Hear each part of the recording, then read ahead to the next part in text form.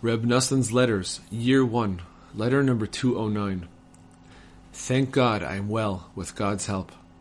Hanukkah is rapidly approaching, and without a doubt, the dedication of the temple, which took place on Hanukkah, is effected every year in accordance with the Salachna plea that we may make on Yom Kippur, as our master, teacher, and Rebbe revealed to us. See Likutei Moharan 2:7.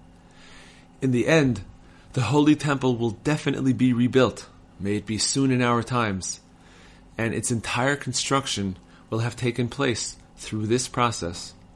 Little by little, each year it is being built, until it is finally completed, may it be soon. Therefore, every year, each Jew must have a share in the dedication of the temple, and his share is in accordance with his Salachna plea on Yom Kippur. Even now it is necessary to pray that our Yom Kippur's Salachna be accepted, for a person must return to God every day, which is the aspect of Yom Kippur's holiness which we draw into the rest of the year. The more we succeed in doing this, the more efficacious is our dedication of the temple. The dedication of the temple, in turn, creates an illumination of the sun and the student, i.e., to make known God's greatness and kingship both to those who dwell on high, people on high spiritual levels, and to those who dwell down below, people on low spiritual levels.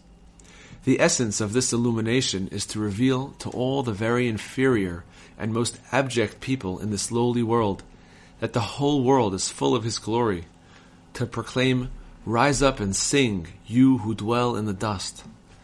Gewalt, dear brother, do not let amazing original words such as these grow old for you. They really and truly are completely new for me every day, every moment. I am constantly astonished at wonders and new original ideas such as these. They are very, very sorely needed by every person to revive him, rouse him, awaken him, and stand him up wherever he may be. Ashreinu, happy are we to have merited to hear all this. I cannot elaborate any further in this context, but I could not resist giving you these few brief but potent reminders. May they make a good impression on your heart, motivating you to fulfill them with simplicity, straightforwardness, and sincerity. Thus, you will always enjoy good in this world and the next, eternally. Noson of Breslov. Extend greetings to all my comrades, particularly to the learned Reb Nachman, may his light shine, grandson of our master, teacher, and Rebbe of holy sainted memory. Fortify him and strengthen him. Rouse him and awaken him. In this way, you too will be awakened, and you can receive from each other. If you wish, you may show him this letter. Do as your good sense dictates.